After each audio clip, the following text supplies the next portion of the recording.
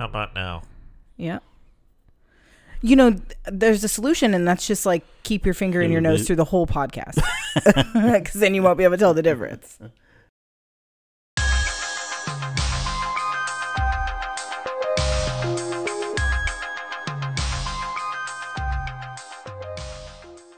Well, hello there, Andy.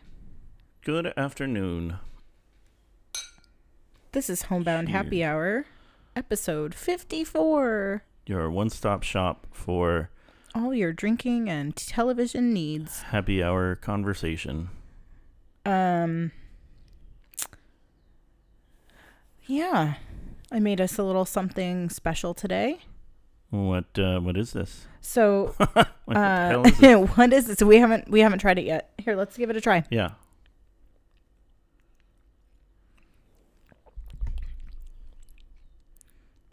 It's very sour. It could be sweeter. It's tart. But it needs to I be like sweeter. That. Well, what was this supposed to be? All right. I know what it's supposed to be. No, okay, so that's the thing is I've never for? made this, and I used a sugar substitute, so I just should have probably put like twice as much. But so this is a riff on a basil martini from a certain restaurant in the Kensington area of a French persuasion. If you know San Diego, you know. I don't want to say their name just because I didn't get their permission to do so. Chick-fil-A? What's that? Chick-fil-A? Chick-fil-A. Oh, God, no. Never. I would never go to there. Yeah, basil martini from Chick-fil-A. Chick-fil-A is bad, everyone. Yeah, Chick-fil-A bad. I'm gay. If you care about gay people, don't go there. Yes, their owner has contributed directly and indirectly to organizations that actively have policies or fund actions that are anti-LGBTQIA+. That's the Chick-fil-A, not the French restaurant in Kensington. Right, yes. And that's important because even though they said that they've stopped doing that, I don't know. There's evidence that that's a lie. Yeah, I mean, I believe. If someone has certain moral proclivities or lack thereof, they're probably still giving money to bad people. So I'm good. So basil martini, right? I went to visit with my stylist this week for a haircut. And she has a basil plant in her kitchen, which grows and grows and grows and grows. And so she had just trimmed all this fresh basil off of the plant. And I was like, did you murder the basil plant? Because it was just sitting on the counter. And she washed it and gave it to me.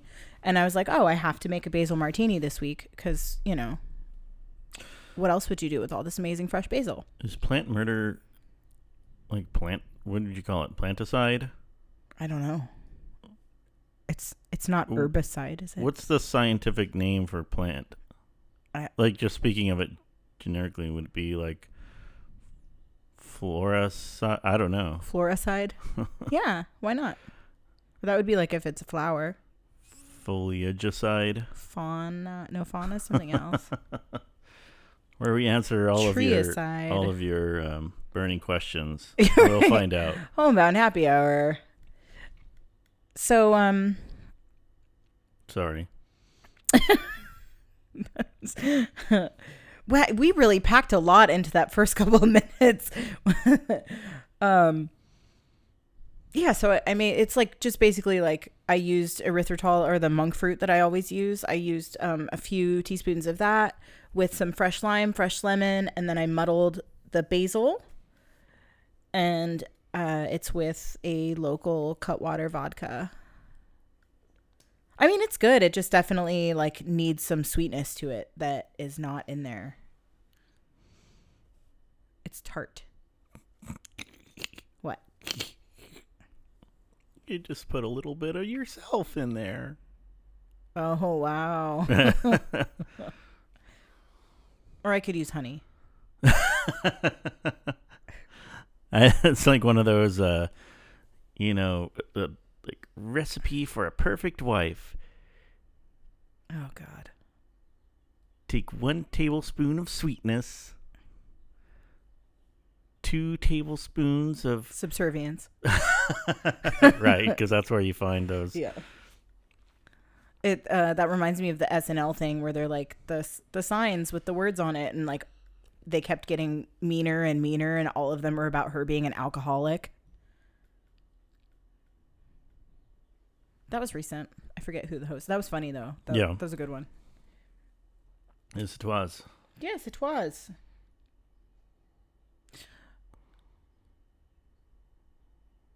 How about them Padres? No. They did stuff this week. Yeah, they're right? doing pretty well, I think, which is surprising. Good for them. I have said before, I think on the podcast, that it's interesting that they're doing well, because I don't know. I don't really follow baseball. I don't either. All that much, but I can tell when from the people that we interact with usually, although we haven't been going, but you can tell when they're doing good or not, because people come in from the games good and spirits. Yeah, whatever. But Major League Baseball has what's called a farm system. So they have minor league teams, and that's sort of like the professional equivalent of junior varsity, 9th grade team or freshman team, all around the country. And so they have different teams at different levels, and the Padres, so the next level up from or down from Major League Baseball is called AAA, and then there's AA, single A. So AAA, the Padres AAA affiliate is actually in El Paso. Oh. The El Paso Chihuahuas. I feel like we've at least talked about this not while we were recording. Right. What was interesting is that since the Chihuahuas were really good in terms of playing other AAA teams. Like I think they went to the championship or anyway. So I was always confused by the fact that they have the best AAA players, but then it's like once they go to San Diego, like they're just terrible. If you could only get the Chihuahuas to stop trembling. Right. Everyone was so pissed off at that when they announced the name of the team, because they claimed it was like a fan contest. People submitted names. That's adorable. It's also a place that's not that far from there, right? Well, some people took issue with it. Some people said that it was a little racist because, it is a place and also a cultural reference to the area, the Chihuahuan Desert. And then also because the dogs, sometimes they depict stereotypical qualities or characteristics of Mexican Americans. Like the Taco Bell dog. Yep. And anyway, or the Beverly Hills Chihuahua. Some people, which was Drew Barrymore and Cheech, wasn't it? I couldn't tell you. I have zero knowledge of that. Match made in heaven. Yeah. Hollywood power couple. Cheech Drew Marin Barrymore. and Drew Barrymore. And Cheech Marin. I don't know. I couldn't tell you. All right. So this is not the baseball or Beverly Hills Chihuahua theme podcast. What else do we have going on? Well, we talked about in the last episode that the Oscars were coming up. Yes. And then they happened. They happened, and we watched them happen. And yawn. Yeah, it was it was a snooze fest, except for the fashion, which was amazing. So it was like we were wondering, we asked on the podcast here if it was going to be like a live in person, were there going to be hosts, and it was live in person, a much smaller audience. They had it at Union Station, which apparently was a problem because they occupied that for I don't know how many days before, and a lot of people that relied on the building, the facility, were unable to access it because of the Oscars. Oh.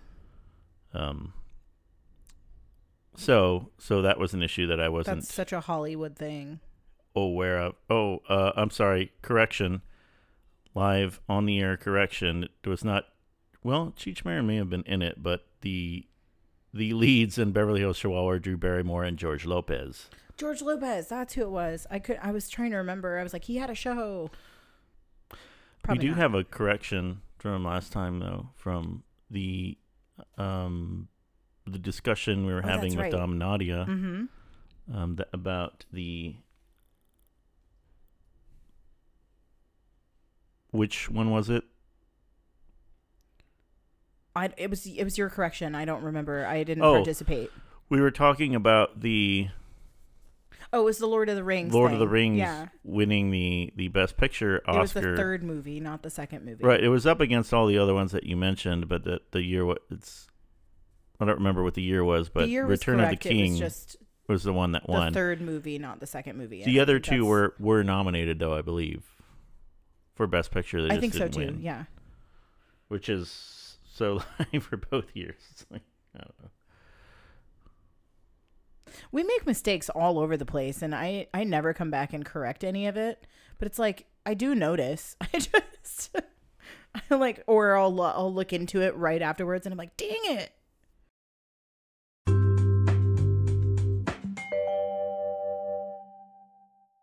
It's like a new drink. So, are we back in business? Yeah. So the way that I made the first round of drinks was just way too tart, in my opinion. So I went and reshook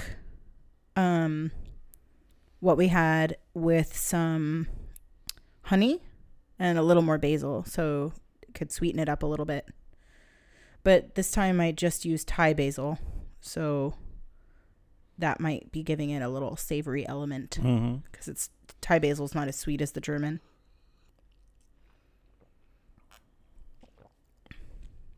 Yeah, that's so much better. I like it. I didn't mind the tartness, Tartness.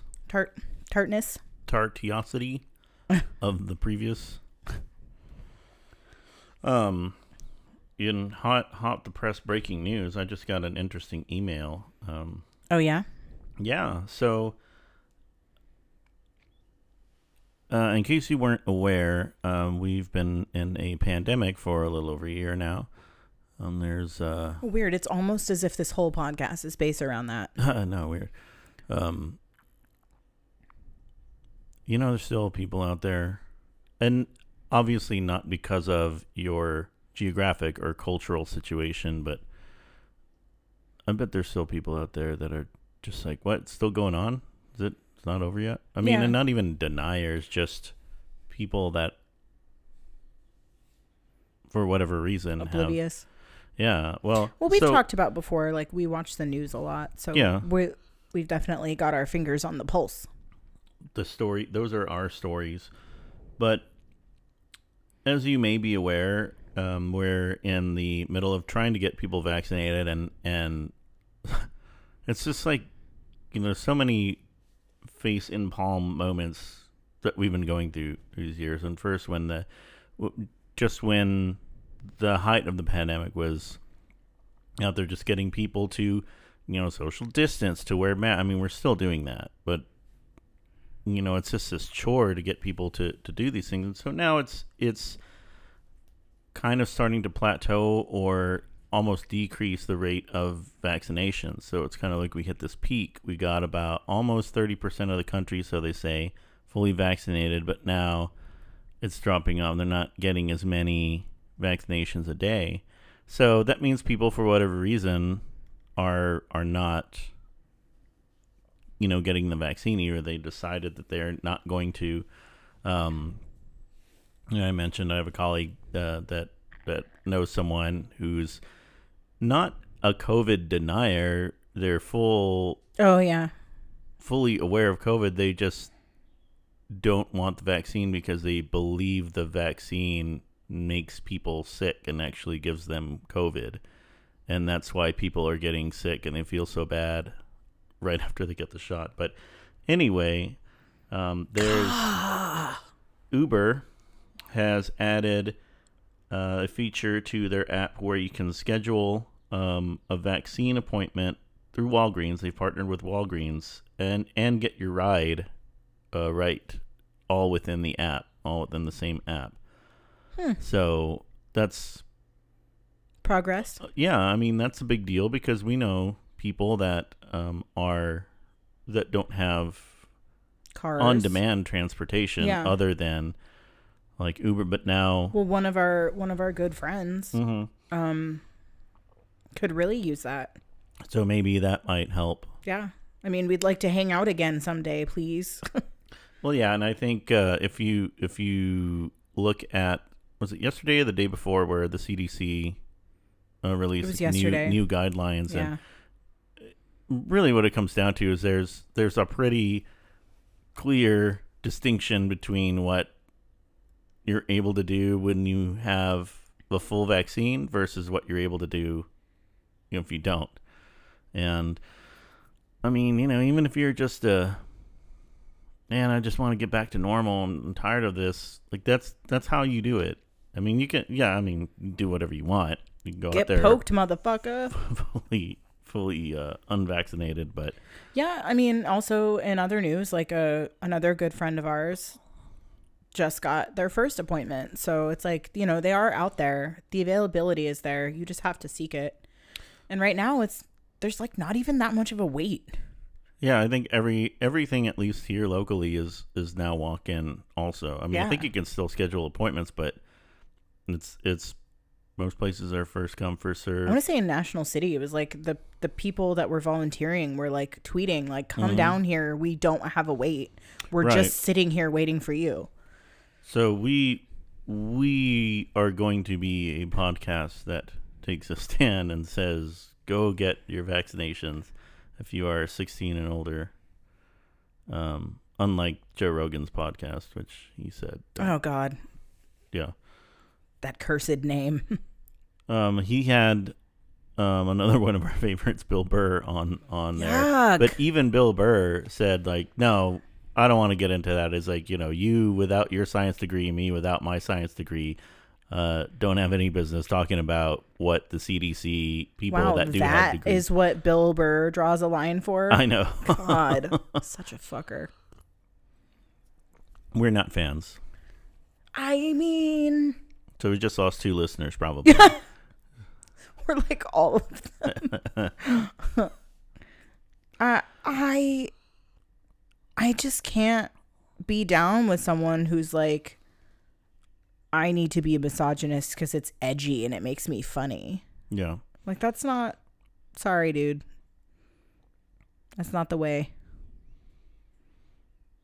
Even if you don't consider yourself a misogynist or racist, and you're trying to, I don't know what the term is, but trying to be South Parkian in the sense of, right, hey, if we make it a joke, then we take the power back.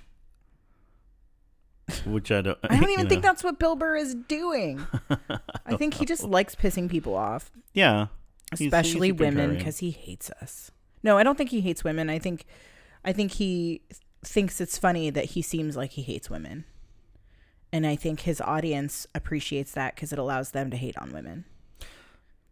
And what I don't know. And other people. I know a lot of comics have personas and character, their character or their brand, and the actual person is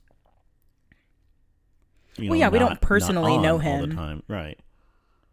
But I guess the character or the brand of Bill Burr we do not care for. Or Joe Rogan. Oh yeah, of course. I mean, I very openly dislike Joe Rogan, and that is not a secret to anyone that's ever gotten into a conversation with me about it. And I've been saying this for a long time, and even like a good friend of ours' boyfriend was like, "What? I love that dude." And I was just like, "Then you're not listening." Yeah. He's problematic AF. Well, that's the thing too, is that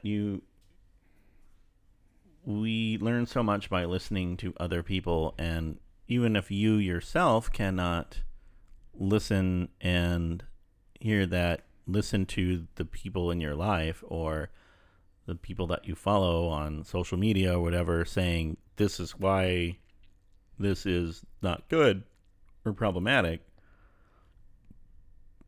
and listen to them. And don't just say, oh, well, I don't have a problem with it. I don't find it offensive, so therefore it's not. Just thinking back on like former conversations we've had in bars during happy hour about stuff like this, and everyone saying like, oh, like if it's comedy then anything goes, and I firmly am against that belief. Like, no, I'm sorry, you don't get to say the N-word because it's comedy. Right. Among other huge aggressions. But right. I mean, I digress. Like we talked about this so many times. But I don't think it's something that can be said enough times, because it again, the big picture, it contributes to normalizing the use of derogatory terms and language that were originally meant to dehumanize groups of people. And, if you don't think it's bad or problematic, would you be comfortable saying it to a person you don't know who is a member of whatever group it is that you're saying is that? Yeah, would you be comfortable going up to them? That's a good exercise. I mean, it's not, oh, my black friend says it all the time, and that's just how we talk to each other. It's fine. Okay, well, whatever, that person. But if you went up to a stranger, someone you don't know, would you feel comfortable using that term? I like that exercise, that idea, because that can help people gain some perspective on like why it's not just a joke. Mm-hmm. And if you do feel comfortable saying that, then you have bigger problems. Then you actually might be a piece of shit. Yeah. Oh, for sure. Yeah. I mean, and that's, I joke around a lot, and I say, whenever we're discussing things, I'm like, I kind of almost wished that people would just say, oh, it's because I don't like this particular group of people and I think they're beneath me. Okay, that makes sense. Don't worry. The racists have been so comfortable lately saying these things. I know. So. This is their springtime for racists. Jesus Christ. Speaking of, I have a fun story. Oh. But I'll save it for a little bit later because it involves family. So family, turn off this episode right now. In 3, 2, 1.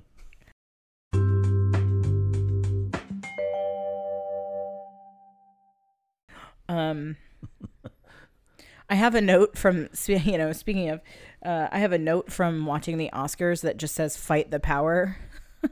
Oh, yeah. Because like the 3 major awards all went to like pretty, tone deaf white things. Other than the actual director of Nomadland, it was a pretty white fucking movie. Right. And we've talked about that. We mentioned that, and not that it wasn't. It was good. Well done. It's just I don't know. Like, I guess I don't understand enough about, well, I think I understand enough about culture and society as to why certain things win over others, but I know I don't have a robust technical knowledge of all things required in filmmaking to, judge them either singularly or collectively as a whole, like in a Best Picture. Well, it was Best Picture because it had the best screenwriting, the best, technical people, the best sound, the best gaffers, the best boys. Because that's a position that you always see. You're like, what's that? Gaffers, whatever. And I'm not saying like I see a movie and I can tell that it's good, it's well written, it's whatever it does. But I think like what you were saying, it just doesn't. It wasn't very powerful for me. Like it didn't. it didn't like jar anything I completely inside agree. me. Yeah. And that's what I look for in a film or any work of art, I guess. I mean, I totally understand that right now it is very important to focus on like the wealth gap and people in poverty and all of that. But to me, it succeeded in that sense. Like, you definitely felt for the people living in their vans, but something that the film conveyed is that they were happy doing that and that they did that on purpose. Many of those people. Right. And for me, it just seemed very this is like such a sweeping statement, but like they were so privileged other than their poverty because it was like a primarily white film. Right. And I think that's a good like basis for discussion of that point, because that seems to be a very difficult concept for some people to understand, that the whole privilege is not about wealth. Right. And that, well, we grew up dirt poor. How dare you say I'm privileged? Right. I don't have white privilege. I mean, it has nothing to do with wealth, right? But just like in the case of Nomadland, for instance, Frances McDormand's character was able to, for the most part, I mean, yes, there are other considerations as a woman, but to be able to travel freely without confrontation alone. Yeah. And I mean, she got stopped for sleeping in her van a couple times, right. But it was like, okay, move along now. Yeah. She was able to get these sort of odd jobs. No one shot her in the fucking back. Right. She was able to get these odd jobs, whereas I think a lot of our listeners, and myself included, I mean, I don't know that we would have been able to do those things. I don't think I could. I don't know. I probably could because of how I look. But we have friends who wouldn't be able to just waltz up to some. Another thing I just kind of wanted to mention, RV strangers, was like Frances McDormand. Well, first of all, her speech was weird as hell. Even like her wolf howl, everything about it was weird, but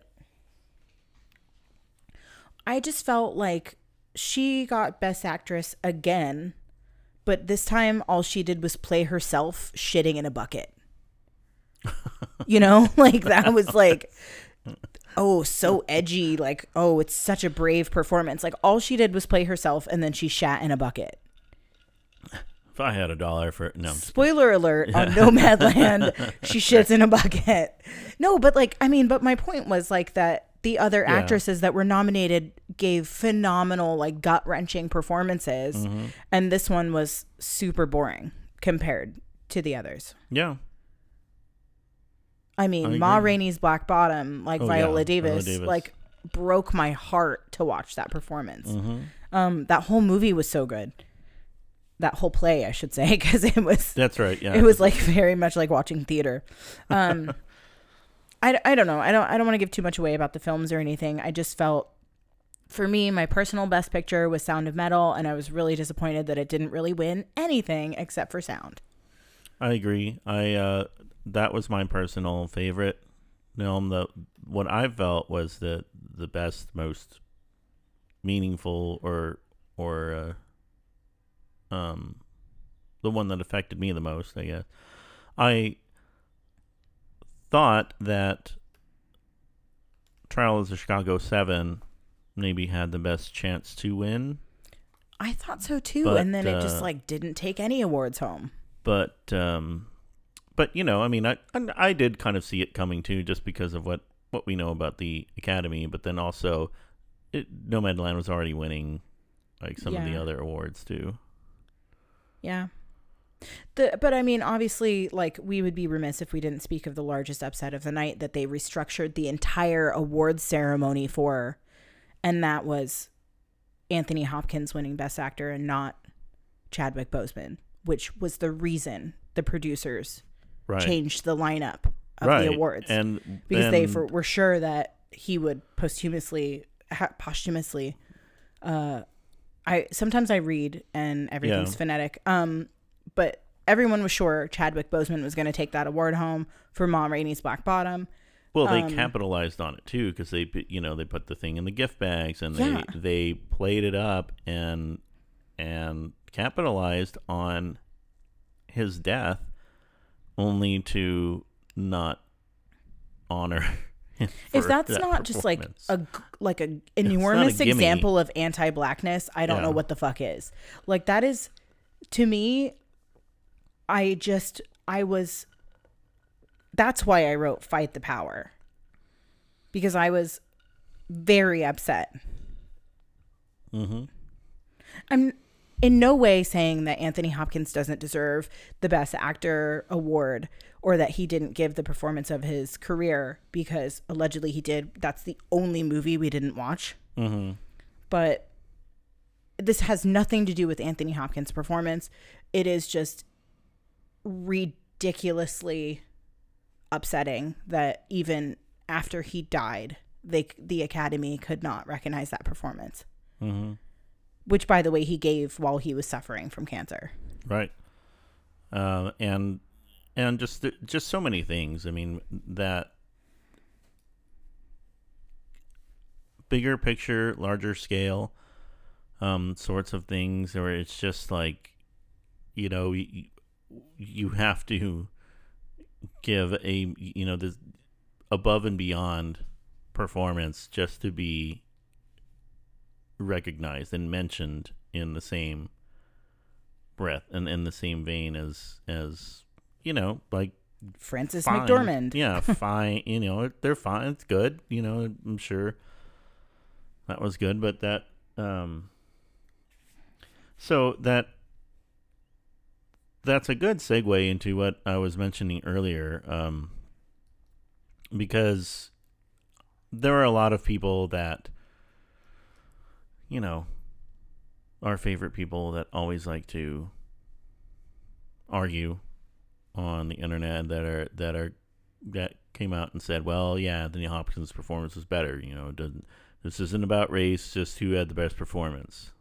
And I saw something. So I've mentioned on the podcast that I've essentially lost some family members due to differing beliefs and things that I just would not placate or accept. And I mean, actually, I didn't. They're the ones that kind of social media disowned me. But and I have had the same experience with many of my cousins. So I saw another family member tag one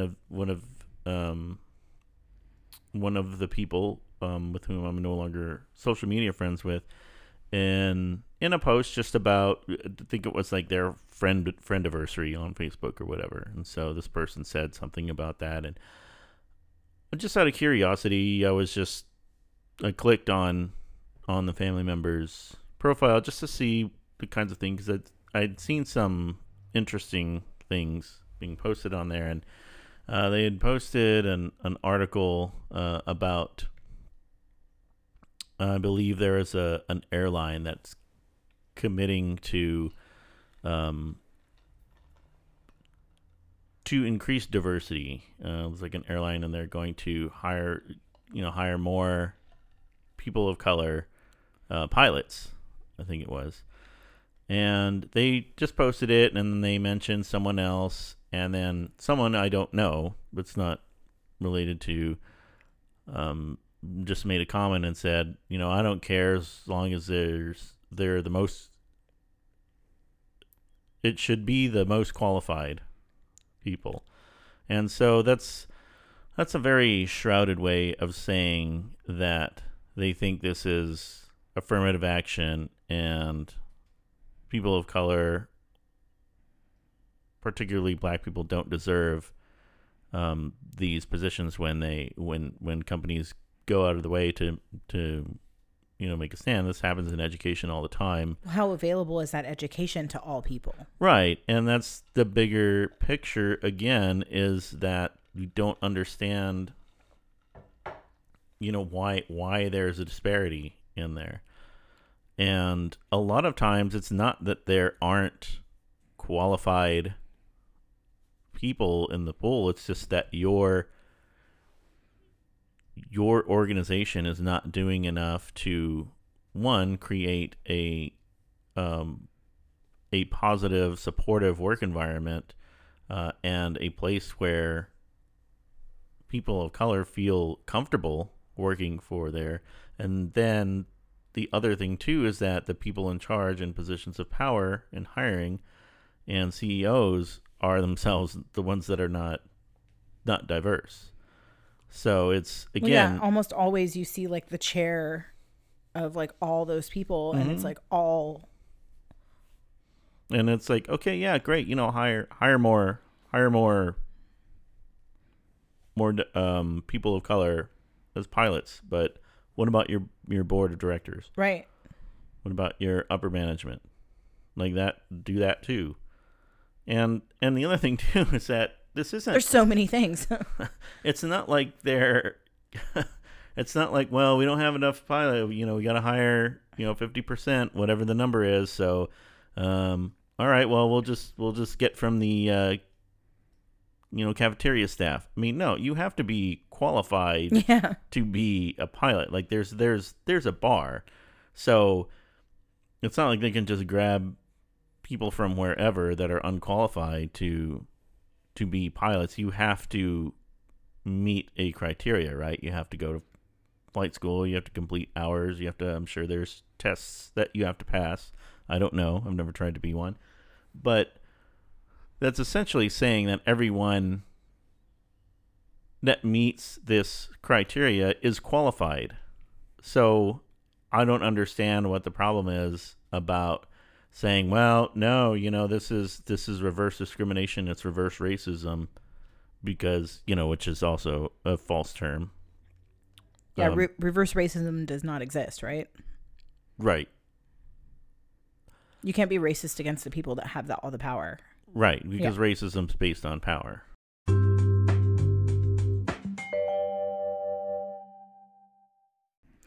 So now that we've gotten all the heavy conversations out of the way for this episode, we watched something that we were eagerly waiting for to drop on HBO this week. Mortal Kombat. Mortal Kombat! Yeah, sorry. and you, the listeners, are not treated to the visual that I am. Like the dancing. Yeah. Yeah, so Mortal Kombat 2021. That was a treat. It was better than the last one. Oh yeah. Hot steaming pile of garbage. So now we were talking about films before, and this is sort of what I alluded to last movies. week. This was a movie or a flick, even.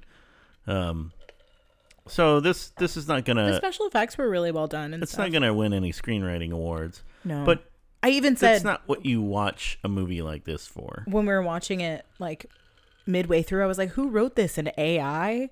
Like, yeah, it was like, "Wow, the writing is bad." When it's probably still on there, you can probably find it. But The Onion was doing some like short videos, and there was a whole thing that they did about the interview with the screenwriter of one of the Fast and Furious movies. Oh, geez. It's like a 3-year-old kid. And he was like, "Oh, get in the car, bro." That's hilarious. Yeah. So it is a little more complex. Yeah. Than that, but I feel like just from like start to finish, like I was like, what, I picked up my phone, but only to compare like what the characters look like compared to the video game characters. Mm-hmm. And they did fine on. Yeah, I mean, like the costuming and the makeup and the special effects were all really good. They definitely did not want to take a chance on it being not R-rated due to violence. Right. And they do the. I don't know if everybody remembers like I think it was on the Daily Show, and they would do like the story of Ricky O, like which is the original movie it's from, where like the two hands go and smash the head. Oh, and yeah. the head explodes. They did that shit in this movie. Yeah. They exploded a head, It's among other things. I wonder. So back in whenever it was that it came out in the 80s, right? The film RoboCop.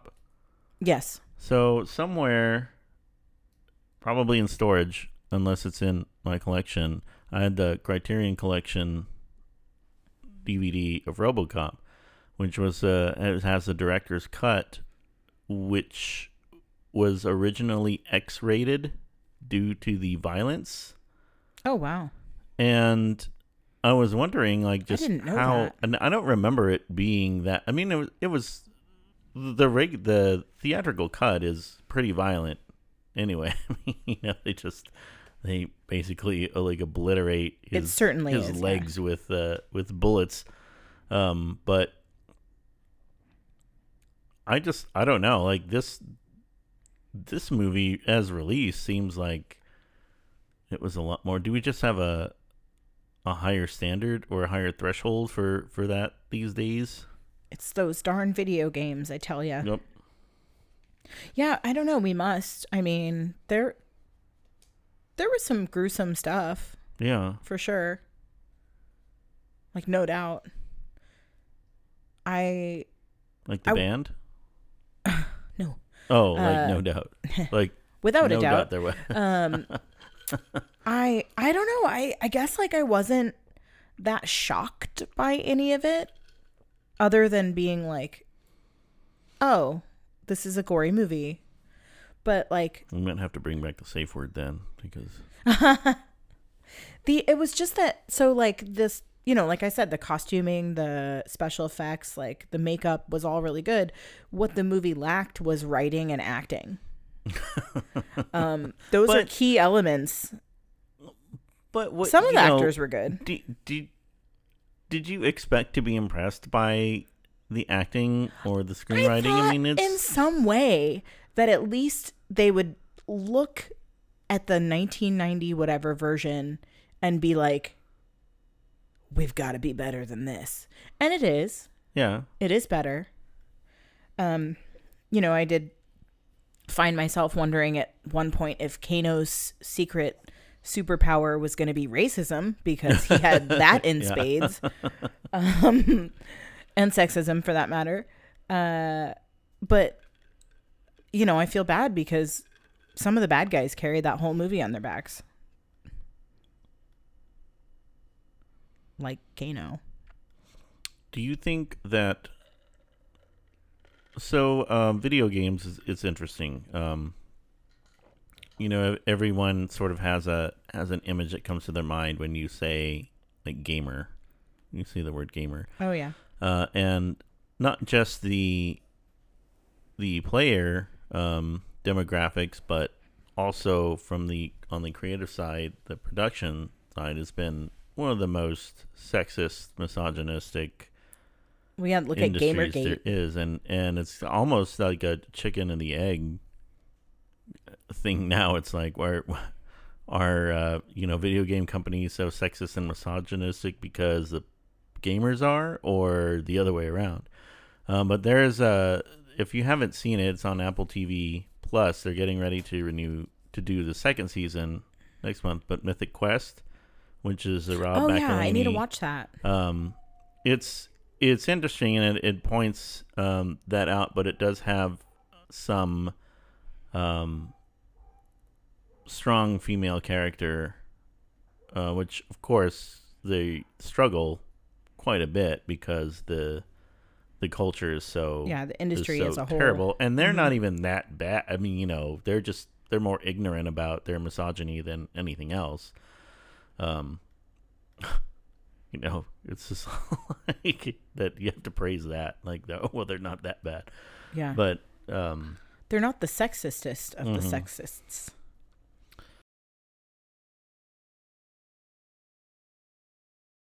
So we also watched the Soleil Moon Frye, yes, Kid 90. Kid 90, which, so something I found really interesting and very valuable for her was that she liked to document things. And so Yes. she always took photos and had a video camera, like a recorder. And she would also record her conversations and her answering machine messages. And if you don't know what an answering machine is, you are probably not our demographic. Right. It's like a voicemail, but in person. Like you would just push a button and it would go like, You'd have to. "Hola" to your Yeah, whole you had room. to buy a machine to hook up to your telephone. That would answer. And a telephone is Yeah. no. Okay, so she had put all of these things away. She, obviously she grew up a child star. She was Punky Brewster and was a teen star as well, I guess. You're fighting it. She documented all of these friendships and all of these like things that happened in her life. She just always had the video camera on her, and she put it away for like 15 or 20 years or something. And she just got it all back out and watched them and like cut everything together and made a movie. And it was actually pretty awesome. I thought it was great.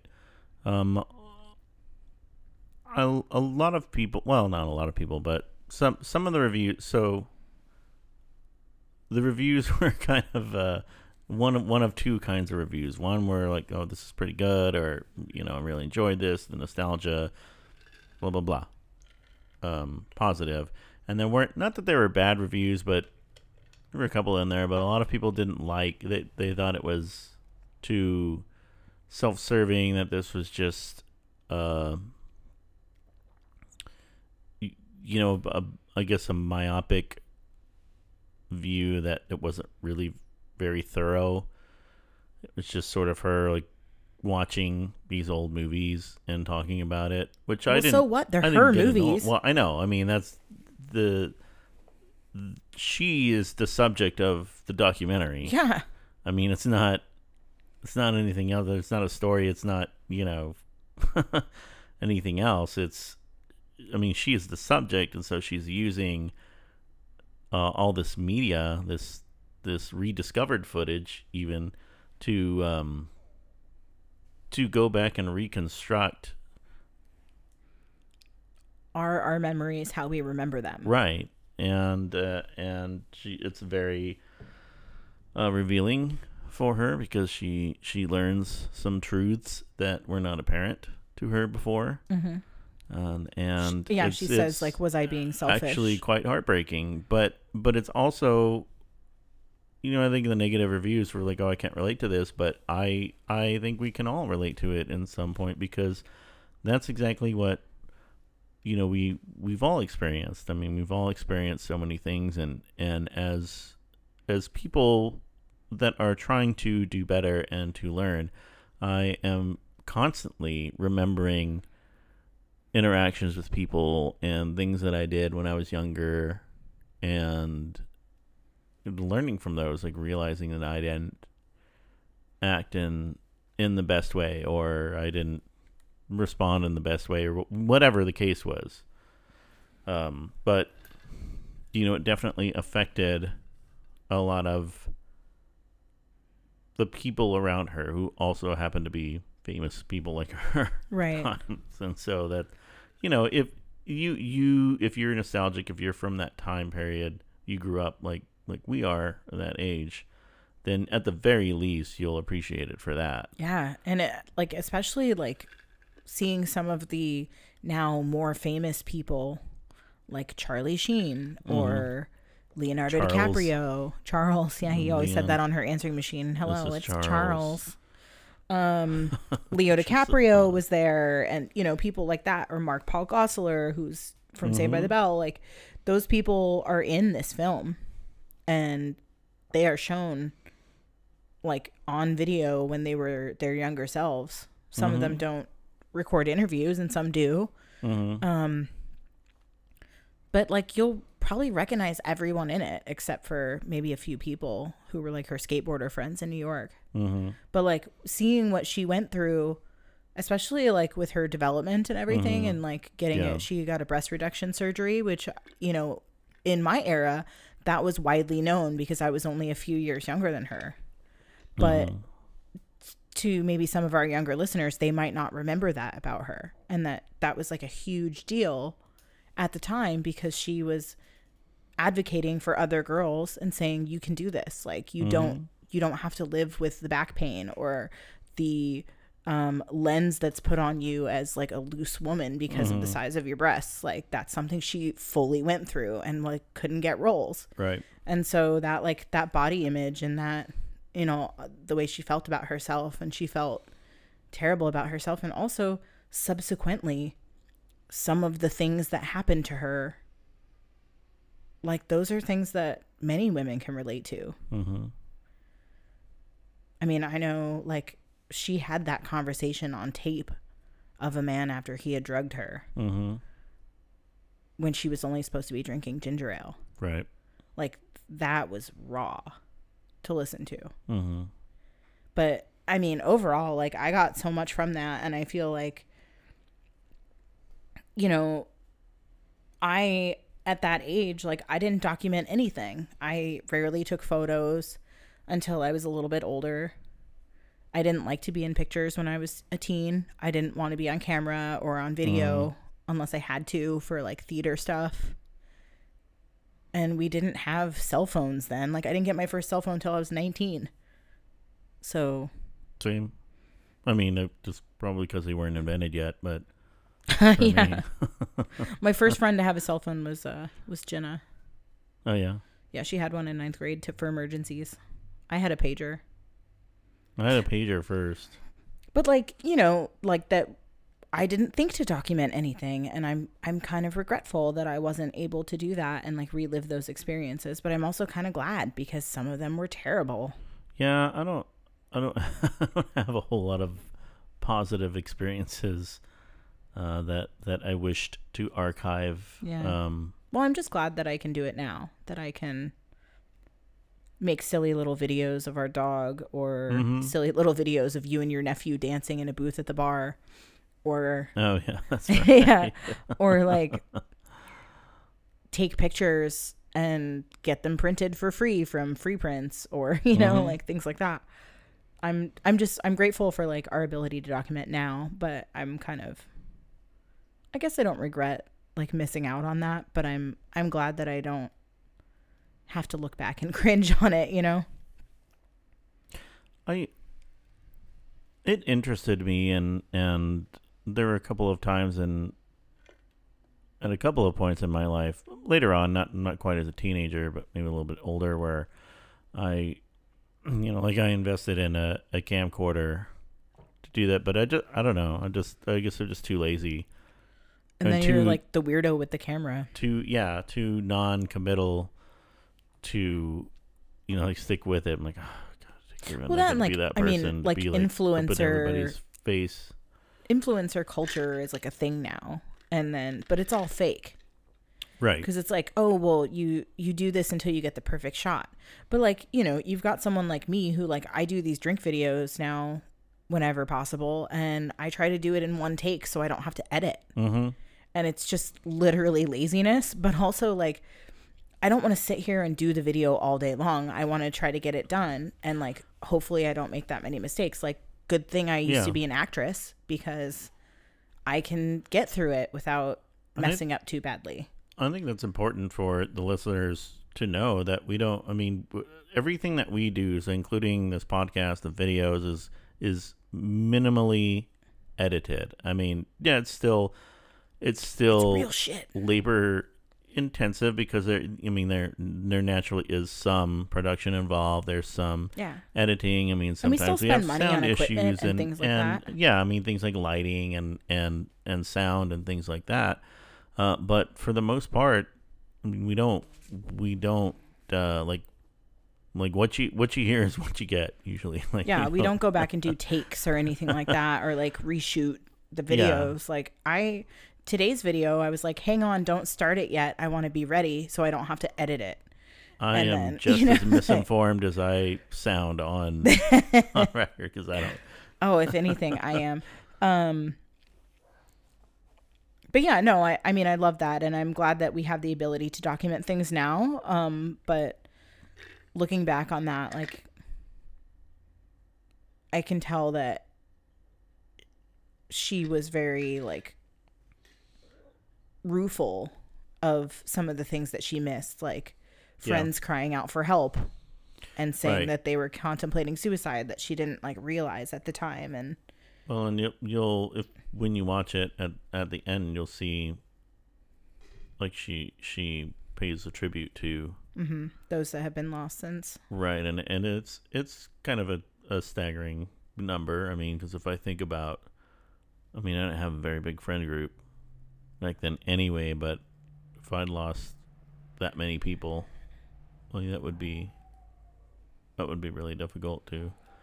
One other thing that and this is like a fun fact, one other thing that movie helped me remember was that seeing Stephen Dorff on screen several times reminded me that in 2000, in a chat room, someone was trying to catfish me and tell me that they were Stephen Dorff, the actor. But, like, they picked a kind of obscure actor even for 2000. Yeah, because that was... I just happen to know who he was because I am pop culture. Had he done Blade yet, even? No. When did this Blade was pre-Blade. It was, Yeah. like, right around then. So, yeah, so somebody tried to catfish me, and even then I was like, there is no way that this is Stephen Dorff. I'm sorry. And, yeah, that was, like, my like 5 minutes that I was into chat rooms. I got out of that pretty fast. Yeah, that was... I never got into chat rooms.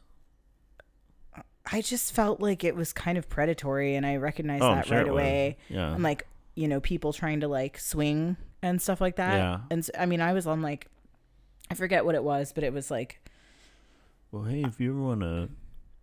people would private message you and stuff, and I'd be like, I'm 18. Like, I'm only 18 years old. Oh, that's all right. No, I'm good. No, but see, it's not. But I was so lonely then because so many of my friends went away to school. So, like, I needed somebody to talk to, you know? And, like, this was before cell phones or my cell phone. I'm sure a lot of people benefited from the community that they found, but then that's also why people get into, like, 4chan and then 8chan and all that QAnon bullshit. I mean, I get that we have this need for a community and to find others like us, but a lot of times, just like in-person friends, when people come to you for advice, a lot of times they want you to have the same. They want you to tell them what they want to hear, right? And so they find, and that's why. So. Full circle back to what we were talking about before, why jokes are important, is that so many people don't start out or don't flip a switch and just say, "Oh, I'm a racist now. I'm a white supremacist." It's normalized. They don't maybe grow up hearing terms, but they have a friend or an older sibling or some family member that tells them a racist joke, or they hear it in their presence. And ha ha ha, oh, that's funny, because whatever group they're talking about, they're making the joke about, you know, ha ha ha, that's funny. So that's the beginning of that normalization. And so the more that they hear it, they tend to be fueled by other people that also do that and say that, and it just grows and grows and grows and grows like a cancer until you're at the point to where you're, you know, claiming that, you know, Hillary Clinton has a sex dungeon for pedophilia in the basement. Someone's going to take this clip and be like, Andy said this. Yeah.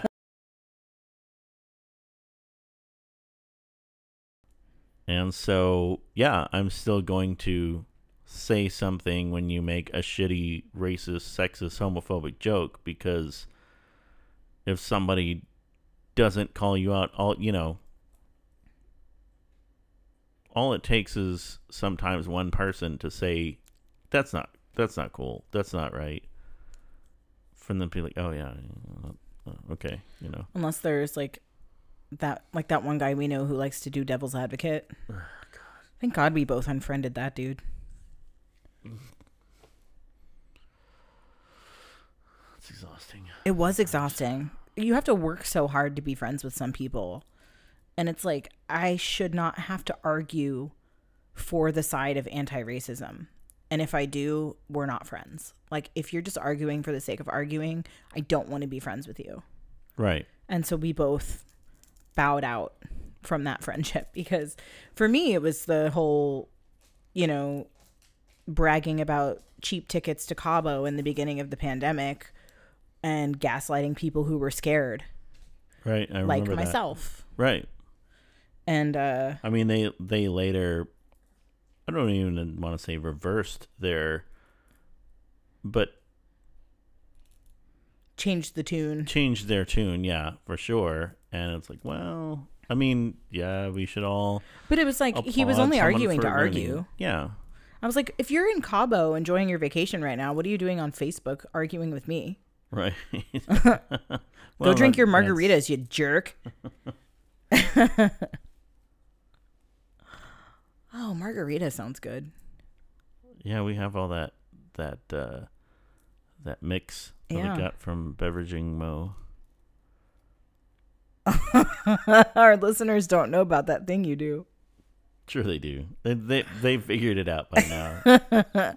Andy likes to put an ing on things in the middle of things. No, you can't try to explain it, because when you try to explain it, it makes me sound like a lunatic. I'm not saying you're not. And that's not a slight to lunatics.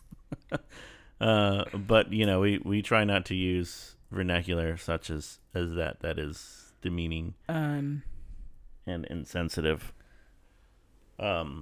Speaking of lunatics, one of our fish is a bully.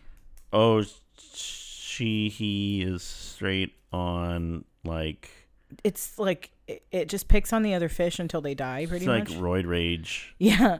Like, it's got like all this energy, and it's like, must pick on other fish, and then that fish will die the next. But I don't see it like actually doing anything to them. It might just be a coincidence. But I'm like, do we get rid of that fish, or like what do we do? And so far we don't have a solution. We don't have a solution. There's no answer. If anyone has any suggestions, it's now picking on the one tetra that swims funny.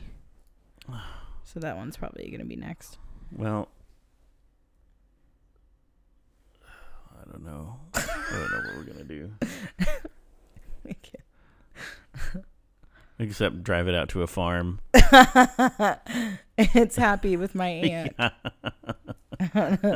It's got a whole farm to run around. Farm to swim around and antagonize the cows and the other farm creatures. So what else did we watch this week? We finally got to season 3 of Disenchantment. Yes. Oh, that is a delightful. I love it. Hidden show. It's for me. It's hidden anyway. I don't know. It's on Netflix. The first season was heavily advertised, and it hasn't been since, right. Which is such a bummer, because one, Abby Jacobson from Broad City, who is hilarious, is the main character. It's Matt Groening, who created The Simpsons and Futurama. It's a Matt Groening animated series set in. Well, we don't know the time. We don't know the time. It's like it's a kingdom. Fantasy. It's a fantasy.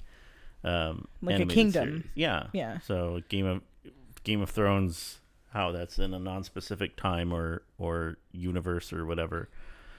But yes, it is both that brand of humor that we're used to from shows like that, but I think it's a little more.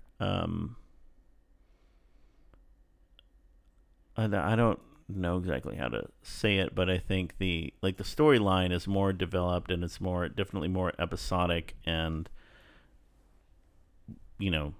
linear, like from a storytelling perspective. It's very good and it's funny. Yeah. And I definitely have like been emotionally touched in an episode or two. There are some serious moments. They hit on some stuff. Mm-hmm. So it's Abby Jacobson is the main character, the princess. Yeah. And then Eric Andre plays her like a sidekick of hers. Companion. So I don't want to give away too much. And then Nat Faxon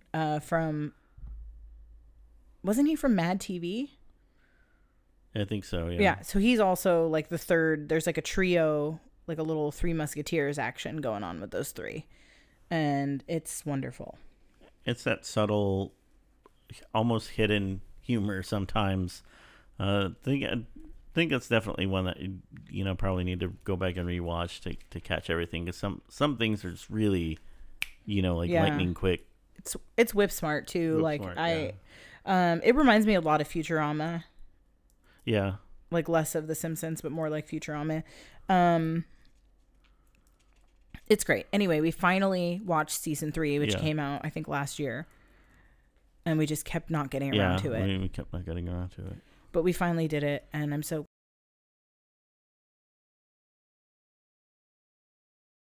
So I think that puts a nice bow on things for the week, wouldn't you say? Do you have any other updates or? No, no, I don't think so.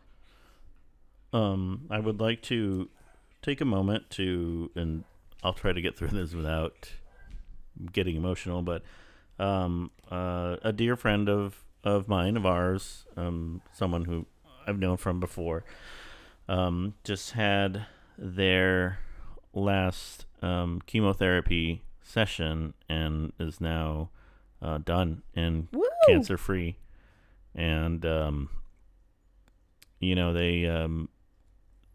they sent a thank you to us just for being there, and I just wanted to take a moment to say that first of all, we appreciate the thanks, but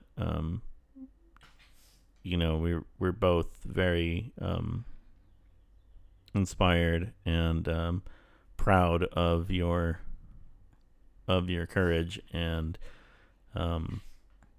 not just through what you've been going through, but from the time that I've known you. I mean, you've been a very instrumental person in my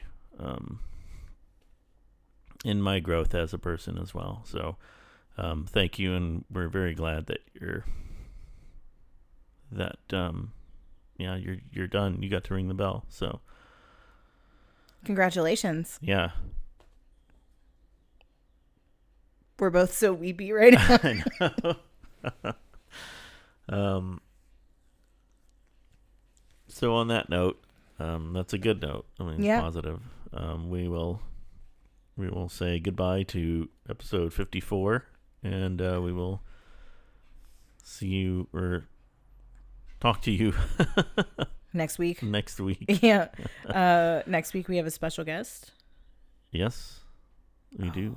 Maybe I do want to make a margarita for our special guest. All right. We'll see. Well, until then, be safe. Be smart. And be sanitary. And get vaccinated. Get vaccinated. That's part of being sanitary, right? No. I think we need to make a special be vaxxed. Get your vaccines. Thank you for listening to Homebound Happy Hour. Stream or download episodes on Spotify, Apple Podcasts, Google, or wherever you get your podcasts. While you're at it, give our Facebook page a like at Homebound Happy Hour and follow on Instagram at Homebound Happy Hour Podcast.